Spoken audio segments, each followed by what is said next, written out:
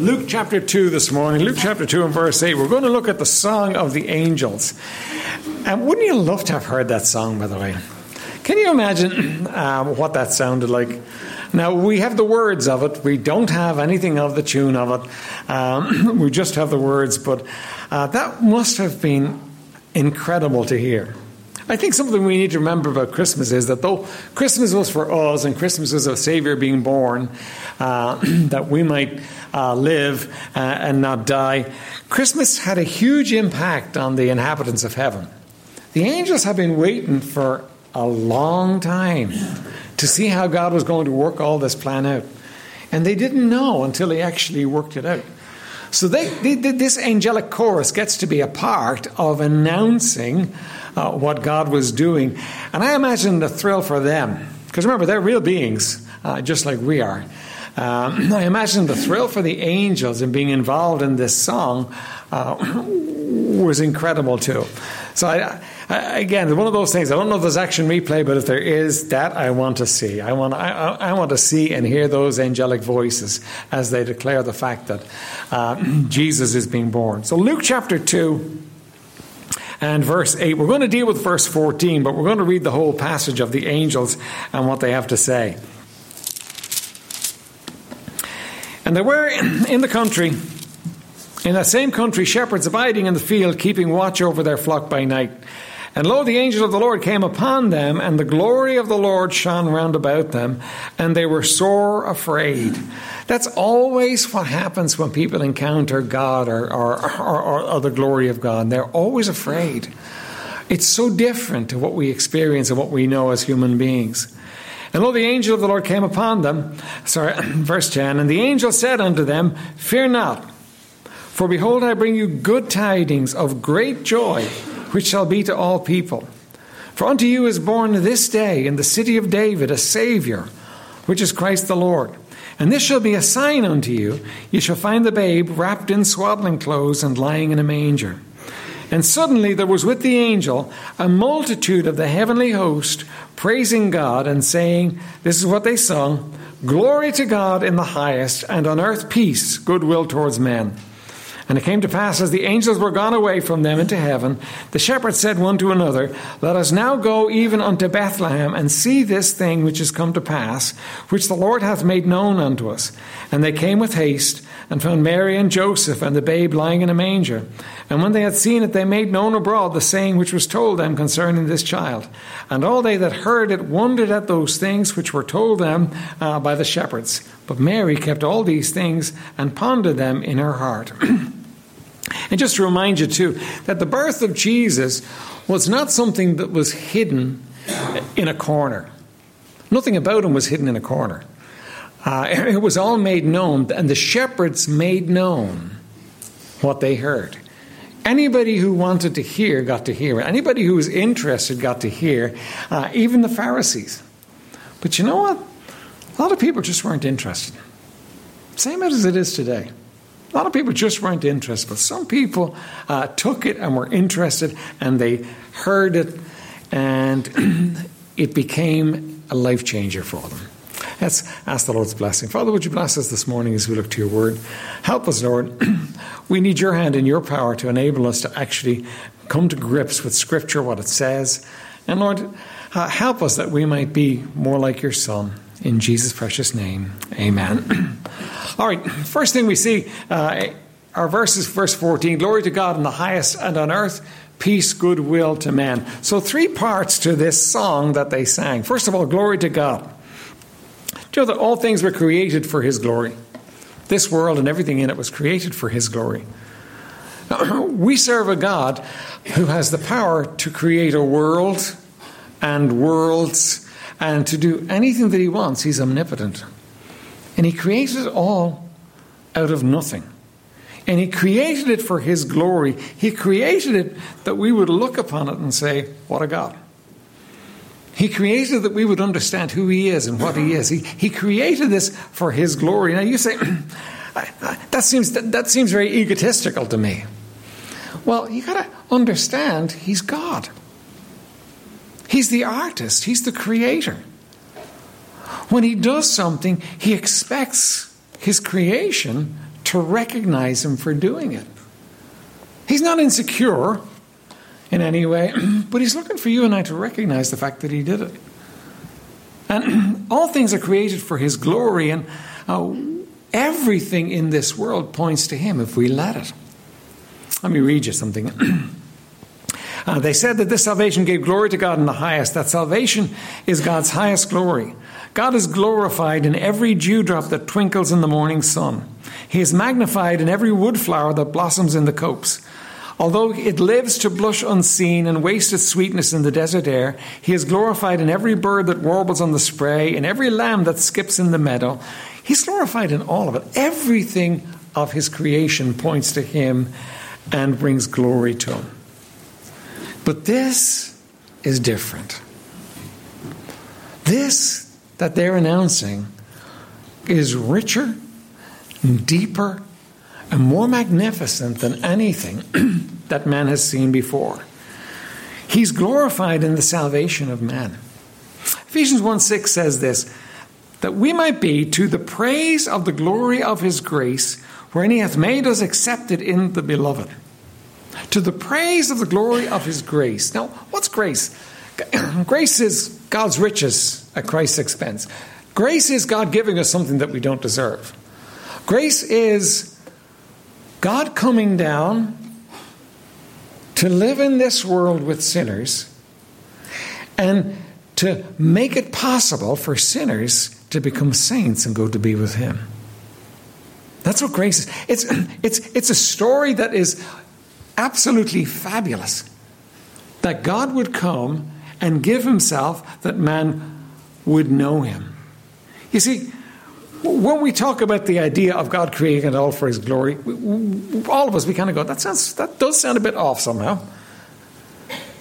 But then when we think that he came down, when we think that he came down and he humbled himself, that he came down and that he was born to a lowly family,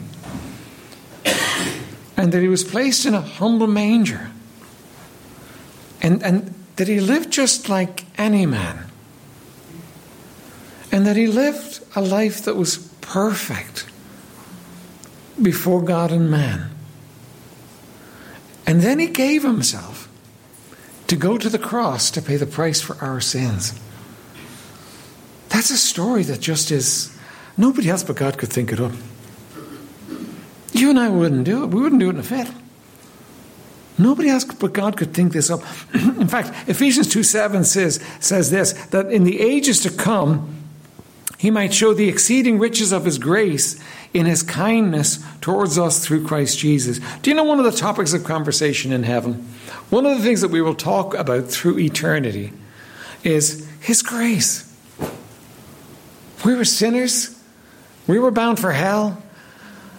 But he condescended. He loved us enough to come down, to dwell amongst us, to dwell amongst sinners, and to give himself that we might know him as our Savior. How can it be? How can it be that God would love us that much? And yet he did. He loved us that much in his grace. And we'll talk about his grace. We'll talk about the wonders of, because I think, to be fair to us, right now, we know the basic story, but I think it's hard for us to get the reality of it in our souls, because we don't feel like we're that bad. You know, we may know that biblically and theologically we deserve hell, but we kind of feel that's a bit harsh for nice people like us. Because we all think we're nice in the heart of it all. But I think in heaven, the full reality, the full grim reality of what sin did and how it affected us and how spoiled we were with it will hit, and we will just rejoice all the more in the grace of one that came to save us and the plan that he gave himself for us. But glory to God in the highest. Listen, there are so many reasons to glorify God. But he makes the pinnacle of glorifying him, not the creation. He makes the pinnacle of glorifying him the fact that he saved us. His grace. And when these angels came to sing that song and to say glory in the highest, they had an inside view of what he had done. And I think they had a better view than we do, because they knew what real holiness is. They lived with him that was holy. They lived in confirmed holiness. They knew what it was, and they knew what earth was like and what we were like. And they're singing a song. How could it be? How amazing it is that God would come to save us. And you need to understand that. Grasp it in as much as we can. That you know what? He came to save me. And I didn't deserve it. What a God. What a Savior. That's the first part of their message. The second part of their message is this: peace on earth. Now, peace on earth is a bit problematic for us. Like the song we just said, this man is in the middle of the Civil War.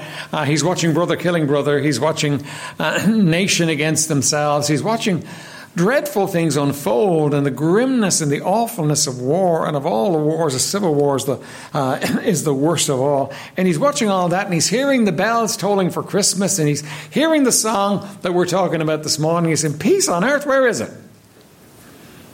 Now, we could say that today in our day too, couldn't we? You know, we can look across our world at the wars that are going on today and the people that are dying and displaced, and it seems like it's more than ever. It seems like it gets worse, not better. You know, up to the 1900s, people thought that the church was going to bring in the golden age, and that they were making good progress, and they were bringing in the golden age. And then we hit the 20th century, and in the 20th century, we had the First World War, the war to end all wars, and then we had the Second World War. 25 million people died. And where's the peace? Where's the peace? In fact, somebody did a study on it, and here's what they said. Since 3600 BC, the world has known only 292 years of peace. During this period, there have been 14,531 wars, large and small, in which 3.6 billion people have died. That's half the current world population. 3.6 billion people have died. The value of the destruction would pay for a golden belt around the world 97 miles wide and 33 feet thick. In addition, since 650 BC, there has been 1,656 arms races, only 16 of which have not ended in war. The remainder left their countries broke. So where's the peace? You know, where's the peace in our generation? Where's the peace in any generations? And the Bible talks, the message of the angels was peace on earth. You know, we can't just read things and discount it. We have to grapple with it intelligently and try and understand what exactly it's talking about. James tells us that the reason we have wars is basically because we lust and desire, and we have not. And we have not because we ask not, and we ask amiss that we may consume it upon our own lusts. That man lusts, wants, goes after, and that's where war comes from. Basically, that the greed in man's soul, the greed in man's life is the issue for us. And so, the greed for the world hasn't been affected, has it? In fact, sometimes for us it hasn't been affected very well, has it? So think of the story of what Jesus did. When Jesus came from heaven to dwell amongst men and to die on the cross, he was sacrificing everything that he wanted in favor of doing what was needful for somebody else. It was the most unselfish thing. That's the glory of it. That could be imagined. Can you imagine Jesus, who's holy, sinless, perfect, and has always had perfect fellowship with the Father? Can you imagine him leaving heaven to come down to this sinful world? He was hated. When he was about 2 years old, the first murder attempt was made on his life. And Herod slew all the babies in the area. Because this king, this would-be king, was a threat to him. You know, as he began his ministry, the more good he did, the more he was hated. The more power and the more blessing he brought to people around him, the more he was hated. They tried to catch him out. They tried to do everything they could. And finally, the hatred for him became so great that they engineered his crucifixion. They didn't even do it themselves. They gave him to the Romans to do. They hated the Romans. See, can you imagine him coming down to pay that price for sin? Can you imagine what that took?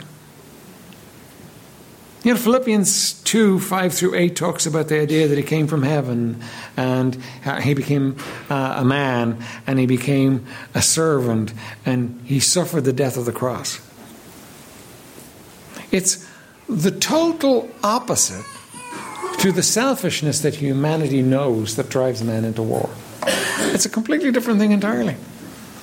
Is somebody willing to sacrifice themselves so completely that not just one of us giving our lives, but the one who was heaven's child, the one who was as sweet and blessed and holy as it's possible to be, would put off his cloak of glory and come and walk in the midst of us.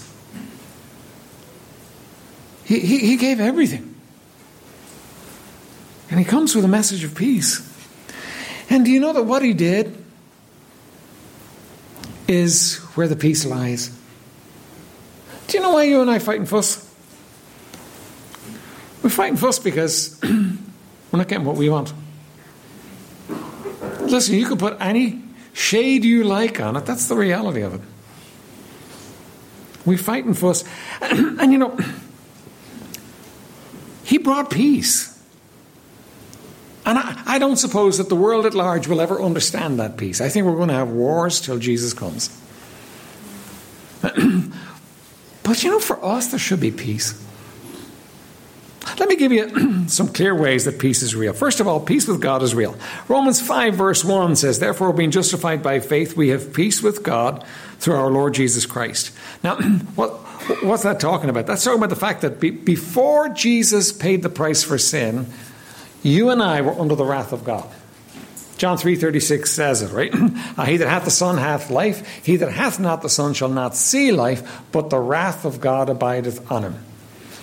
Now, why did the wrath of God abide on David O'Gorman? Because it abode on me just the same way as it was on you. Why? Because I was a sinner. You say, but you weren't such a bad sinner. It doesn't matter. I was a sinner. I had broken God's law. I had gone my own way. I was living selfishly. And so the wrath of God was on me. Now think about it. I wouldn't like your wrath to be on me. But you're not that powerful. But I really wouldn't like it anyway. Think about the wrath of God. God was angry and upset with me. So angry and upset that he was going to put me away from him forever in a place called hell. But then Jesus came. And God says, I'll make peace with you. Your sin was paid for by my Son. And if you're willing, if you'll come to me on the basis of what he did, I'll make peace with you. And no longer will you be under my wrath, but you'll be accepted in the beloved. You'll be part of my family because of what my Son did. That's absolutely glorious truth. That's glory to God. That's amazing. That on the basis of what Jesus did, he would make peace with me. And you can have that peace. You can have peace with God. You can be born again by faith in Jesus Christ today, and you can have peace with God, and you never have to worry about that again. That's sealed and done and finished and fixed. In the moment that I got saved, I changed from having the wrath of God on me to having peace with God. And that's never changed. And one day, I'm going to step out of this world and into his presence as his child because of what Jesus did. And if you're born again, that's your truth too. And if you're not born again, you need to make it your truth. You need to come to that place where you bow before him and receive him as your Savior. There's no better deal ever coming. You need to receive him as your Savior. So peace with God is real. Then peace in your heart is real. It's not automatic for believers, but it is real. You can have it. Let me read you. Philippians 4 verse 4 says, "Rejoice in the Lord always." And again I say rejoice. "Let your moderation be known unto all men. The Lord is at hand. Be careful for nothing." Don't worry. "But in everything by prayer and supplication. Instead of worrying, pray. With thanksgiving, be thankful. Let your requests be made known unto God. And the peace of God, which passeth all understanding, shall keep your hearts and minds through Christ Jesus." Do you know you're going to have peace in your heart because of what Jesus did when you walk in close relationship with him? Now, there's all kinds of things in this world that wants to steal your peace. Isn't it amazing? Christmas can steal your peace, can't it? Christmas, all that you got going on and all the gifts and the cooking and everything and family coming and all the rest of it, it can actually steal your peace. Isn't that funny? We celebrate the birthday of the Prince of Peace, and we lose our peace in the middle of it all. You know what? Stop worrying about it all. And instead of worrying about it, let him know about it with prayer and supplication. And let the peace of God rule in your heart. That's what God says. It's a promise. Let the peace of God rule in your heart. You know what? All the stuff that threatens to steal your peace this Christmas is passing. It's not even real. The real things are settled, fixed forever. You've got peace with God. You're on your way to heaven. The end is sorted. The things that are bothering you, the things that you let get in, the things that you let disturb your peace, listen, reject them. Bring it to him. "Lord, I can't bear the burden of this." And put it in his hands. Because the Bible says, "For he careth for you." Listen, you can take and you can unload your burden and put it on him and enjoy peace this Christmas. And wouldn't that be much more in keeping with the season for you and I to actually enjoy the peace of God as we celebrate the birthday of the Prince of Peace? That would just make more sense for us, wouldn't it? Thirdly, though, peace with others is real. That's not automatic again, but it's real. Right? Ephesians 2:14 says, "For he is our peace, who hath made both one, and hath broken down the middle wall of partition between us." Do you know that God wants you to be at peace one with another? And again, because of all the friction and the problems and the difficulties and the money and differences and the expectations and the pressures, we can end up not having peace one with another at Christmas time. We can end up celebrating the birthday of the Prince of Peace with war going on in our hearts. Now, what's the answer to that? How do you deal with that? If the other person's not getting right, they usually don't. You have no control over them. You know what you have to do? You have to do what Jesus did. You have to let go. You have to come to the place where you release it, where you're not expecting other people to come to your party and to make you happy, because they're not. And when you release it, what you do is you let the Prince of Peace in to bring peace between you and people. Can you do that this Christmas? Can you just let peace rule between you and others as much as you're able? You can't do it all. But don't let this Christmas time, don't let the pressures of the season come between you and people till you have indigestion eating your food because you're fighting and fussing with other people. Kind of seems like a mockery of all that we stand for, doesn't it? We're supposed to love one another. We're supposed to be at peace one with another. We're supposed to follow peace with all men. Kind of seems like a mockery when we allow war in our homes during this season. Great time of the year for you to actually make things right one with another. Things that have been bothering you, things that have been eating you, things that have been kind of getting you bent out of shape, just make peace over them. Just come to that person that's been bothering you and say, "Look, I'm letting it go. You're not perfect and I'm not perfect and we don't all get it right," and let it go. Oh, Listen, what a blessing it would be if we would do that. How that would honor the Prince of Peace if we would actually in our homes bring peace. May it not be that somebody is smarting or somebody is hurting in your home because of the way you treated them. There should be peace in our homes. We should let the Prince of Peace come in. We should let it go. Do you know what it took for Jesus to forgive your sin? It wasn't just you were a good person and he recruited you. Your sin was an offense to him. But he took your sin on his shoulders and he bore it. He bore the price completely. He asked nothing of you. He bore it completely and he released it. He let it go. You know what? I think if we did what Jesus did, the Prince of Peace might step into our hearts and change things for us. But there can be peace between us and each other, us and the others in our homes. And finally, peace on earth will come. It's not here yet, and it's not likely to come anytime soon. What's going to bring the peace on earth is the Prince of Peace is going to rule from Jerusalem for 1,000 years, and he's going to make sure there's peace. For 1,000 years there's going to be peace. Isaiah chapter 11 talks about it, and let me just give you some of the things it says. It says, the wolf also shall dwell with the lamb, and the leopard shall lie down with the kid, and the cow and the bear shall feed. Their young shall lie down together, and the sucking child shall play on the hole of an asp, that's a snake, and the weaned child shall put his hand in the cockatrice's den. And verse 9 says this, they shall not hurt nor destroy in all my holy mountain, for the earth shall be full of the knowledge of the Lord as the waters cover the sea. One day Jesus is going to set up his throne in Jerusalem, and he is going to rule the earth in such a way that there is peace for 1,000 years. I don't think man's hearts are going to be changed, because at the end of the 1,000 years they'll go to war against Jesus again.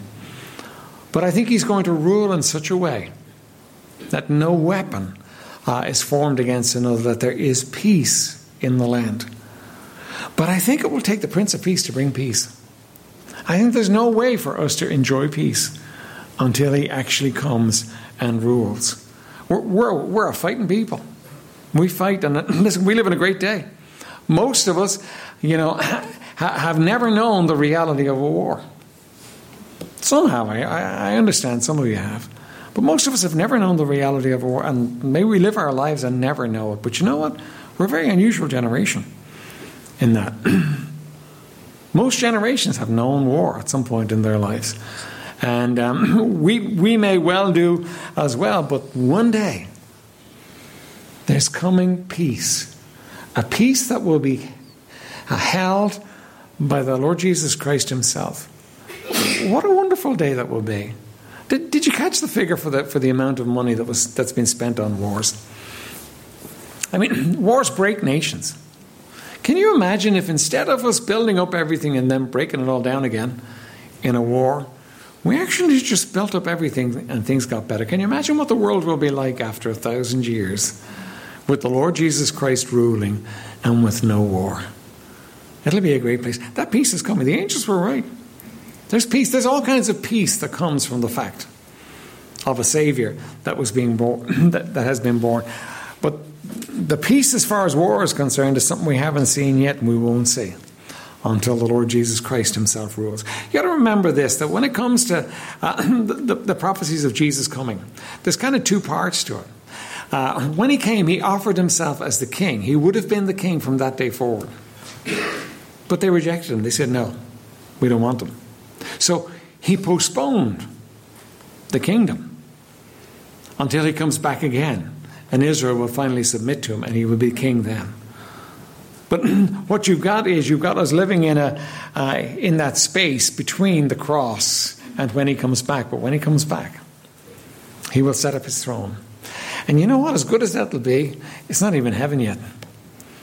That's just going to be us enjoying the rule, and we'll be with him enjoying the rule of the Lord Jesus Christ and seeing how he rules the world and the peace there is. But it's come. When Jesus came, everything changed. Everything changed. Nothing is the same. And the more you and I grapple with that, let that truth and reality into our lives and into our hearts and into our souls, the more we understand the peace. And the more we can enjoy the life he has planned for us to live, and the more we can actually rejoice in what he's done. Third point is this: goodwill towards men. Now, goodwill is a valuable commodity. Do you know that sometimes when you buy a business, you buy it and they add on a figure for the goodwill? In other words, people are going to come to your business because there's goodwill towards that business, and so you're actually paying for that as well. You're paying for the goodwill of the business. And goodwill is basically this: somebody wants your good. Somebody wants your good. Somebody wants things to be good for you. Oriel tried to buy the building down in Arklow last year, and it was an interesting thing. The landlord was, let's say, difficult to say the least, right? But anyway, it went actually to a meeting in a court. It wasn't a court case, it was a meeting in a court where there were barristers going back and forward and trying to hammer out a deal. And I went down to be with Oriel just to give him moral support while he was there, because he had to make decisions and strike a deal on the spot. And his heart was to buy the building and to actually move on. So he was making what he considered to be a reasonable offer. But anyway, it went back and forth and back and forth. And the barrister came, Oriel's barrister came in frustration, and he said, "I have no idea why he called this meeting. He's no intention of sorting anything out today." And he was really frustrated because there was nothing going on. So all kinds of things. He wasn't going to sell the building. They were trying to work out a new lease agreement. And finally began to dawn on all of us: there's no goodwill in this thing. He doesn't want the good of Oriel or this church at all. He's just against the whole thing. And that was the point where it became evident. Or he should just get out of it and let it go. Or he should just walk away from it, because there was no goodwill. So different from when we bought the men's home. I remember Martin, the guy we were buying the men's home of, Martin wanted the men's home to have it. He wanted that ministry to flourish. He was actually there trying to help us and work with us as far as getting it was concerned. Same position. Banks were involved in both cases, but the same position. But there was goodwill involved. Goodwill is somebody wanting what's good for you. Do you know that that's what Christmas brings? That's what Jesus brings. Goodwill towards you. God wants the best for you. God wants to do good to you. God wants to bless you. God wants to do everything he can to make it good for you. He has goodwill towards you. Now, this is not me having goodwill towards you or you having goodwill towards me. This is God, the omnipotent, the almighty, the one who rules in the affairs of men, the one who nothing happens in his world apart from him being involved in it. He wants good for you. That's the message of the baby. That's the message of the angels. God wants goodwill for you. God wants it good for you. I think sometimes we fall back into paganism, don't we? Paganism is keeping God happy. Well, I had to go to church on a Sunday morning, because if I go to church, God will be bent out of shape with me, and he'll do something bad in my life. Listen, I think you should go to church on a Sunday morning, but you know what? God's not doing something bad in your life because you don't get it right. You've got goodwill. God wants your good. And it's a whole different thing for you to serve God, who's got goodwill towards you, than it is for you to serve God, who's a God who's ready to smite you if you get it wrong. One is Christianity, the other is actually paganism. You've got goodwill from God. So much goodwill that he sent his son to hang on a cross to pay the price for your sin. That's what God's done for you. That's what God wants for you. That's where God is in your life. Now, if you're a believer today, you need to settle that in your heart. God wants my good. God tells you to do something, it's for your good. God shows you a pathway to take, it's for your good. God asks something of you, it's for your good. Because he's got goodwill towards you, always. He looks on you as a beloved child and he wants the best for you, always. He never looks at you as somebody that disappoints him and that he wants to sort out and get even with. He never looks on you like that. He looks on you with goodwill. Right? And so, listen, rejoice in that fact. The message of Christmas to you is, listen, goodwill towards you from the God of heaven.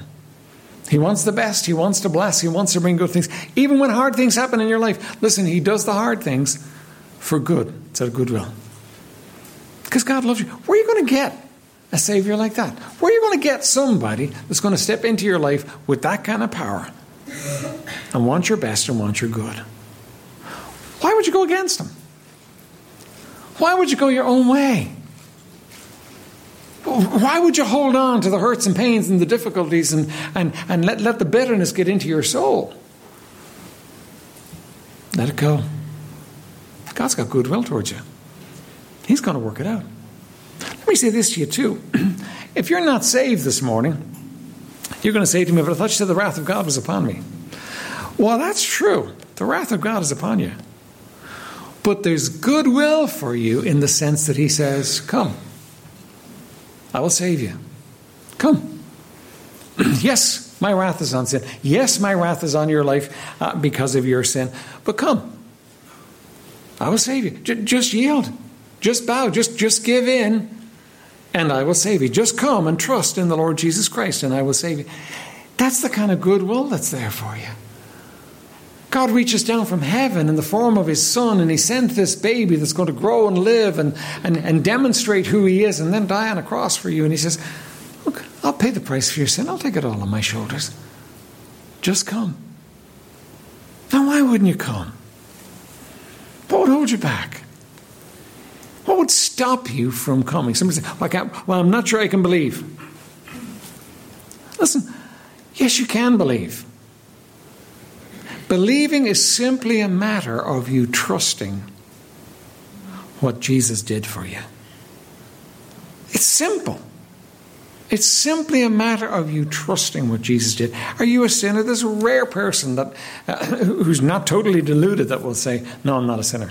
We all know we've sinned. We all know we've done things wrong. Right?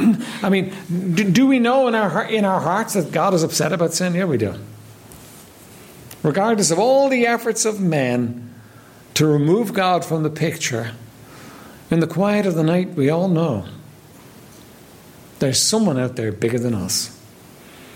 And somehow we're accountable to Him.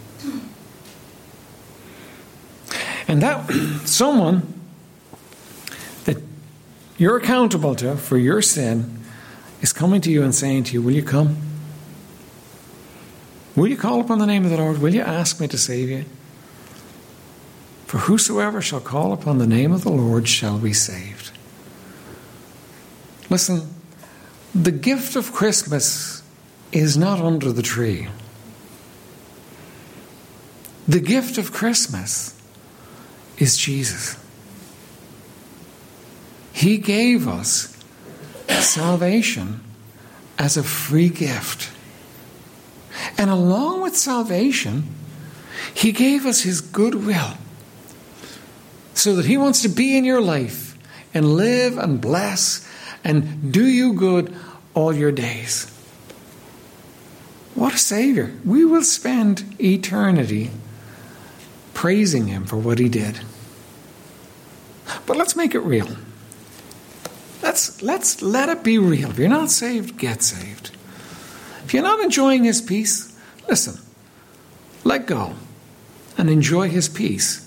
Don't let Christmas time be a time when you struggle through, when you bear the burden, when you're fighting and fussing with yourself and with people, and you don't have peace with yourself, you don't have peace with people. Listen, let the Prince of Peace into your heart today. Just open your heart up and say, Lord, listen, I need to be saved. Would you save me? Lord, there's a problem in my life. I'm saved, but there's a problem. There's a difficulty. Lord, would you deal with it? Would you help me? And you know what? If you let the Prince of Peace in, He will come and His peace will change things. Let's stand for prayer.